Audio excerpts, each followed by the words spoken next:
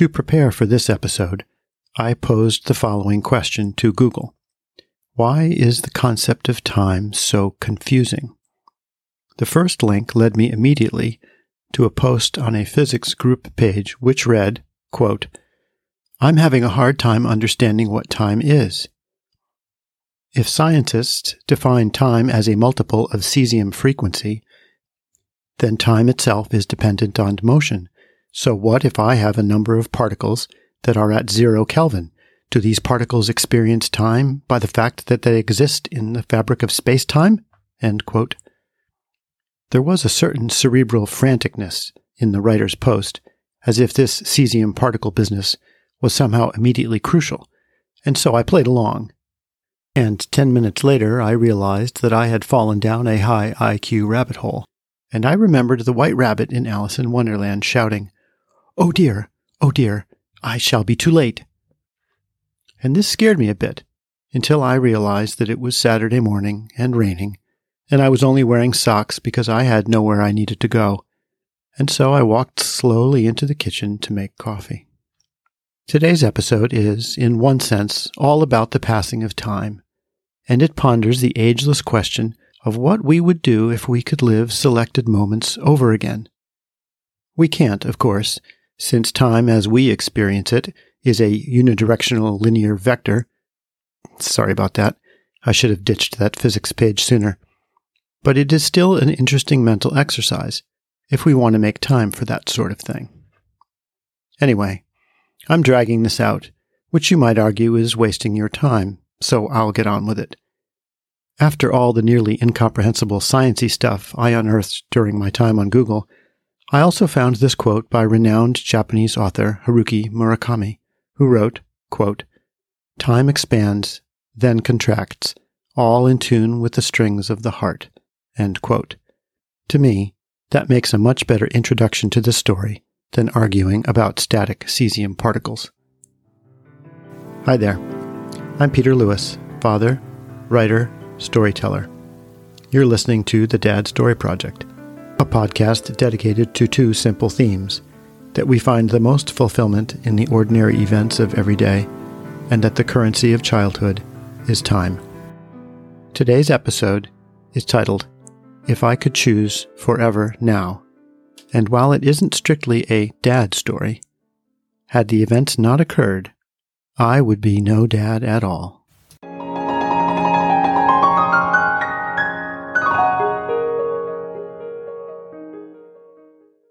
An insurrection of chickadees yanked my eyes open very early, and I padded downstairs to peer out on the dawn.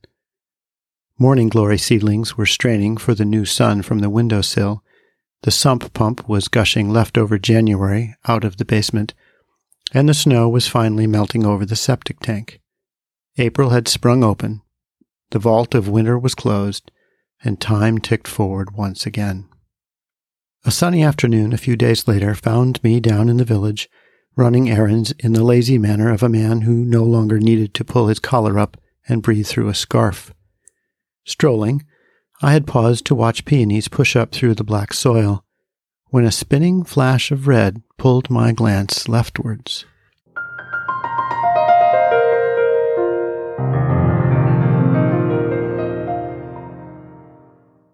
The boy was about 6, a rough and tumble lad in jeans and a sweatshirt, with his baseball cap on sideways, his sneakers untied, and bravery in his eyes.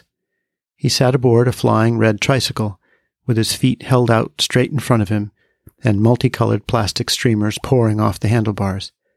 Down and down he flew on the little hill in his front yard, with the vacant pedals spinning wildly, and spring roaring in his ears.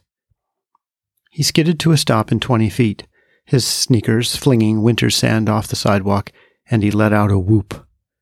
Then it was back up the hill and down again, spinning, roaring, skidding, and whooping, and again. As the warming sun shone down on this little boy, I couldn't help but smile. He'd found a moment he loved more than anything, and was holding it in both hands. Time was not linear. No clock ticked forward. It was 11:37 on a Saturday morning in the spring, and it always would be. Up the hill and down again. Now, forever now. Grown-ups have forgotten that clever trick, I thought to myself, and then I remembered that I was a grown-up, and I looked down at my watch and was annoyed to find it ticking, forward, ever forward. I pulled my baseball cap over sideways, closed my eyes, and imagined. I imagined that it could be forever now, and that a few minutes could last evermore. And if the magic was real, I wondered which minutes I would choose. The obvious ones jumped quick to mind, those days and times we would all pick, the first this, the first that, those turning point days when life moved most certainly this way. And one of those days rose up above the rest.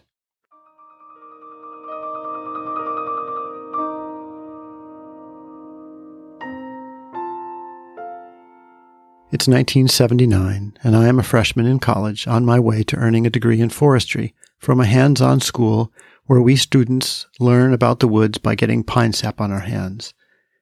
It's a Saturday morning, and I am part of a work party out in the forest, thinning white pine with chainsaws. We rode out on the back of a logging truck, and soon we will climb back on for the ride back to campus.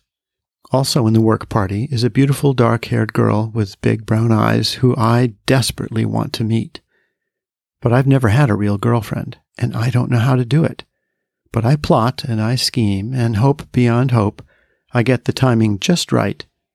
And then there I am, in line right behind her, hopping up onto that load of sweet-smelling pine logs and sitting down right beside her. I can't look at her, don't know what to say, and anyway, she's laughing and talking to the boy on the other side, so I just sit there, vaguely jealous, every fiber in me acutely aware that I am mere inches away from a real girl. And then the truck hits a bump, and her left knee knocks against my right knee, and she turns to me and smiles.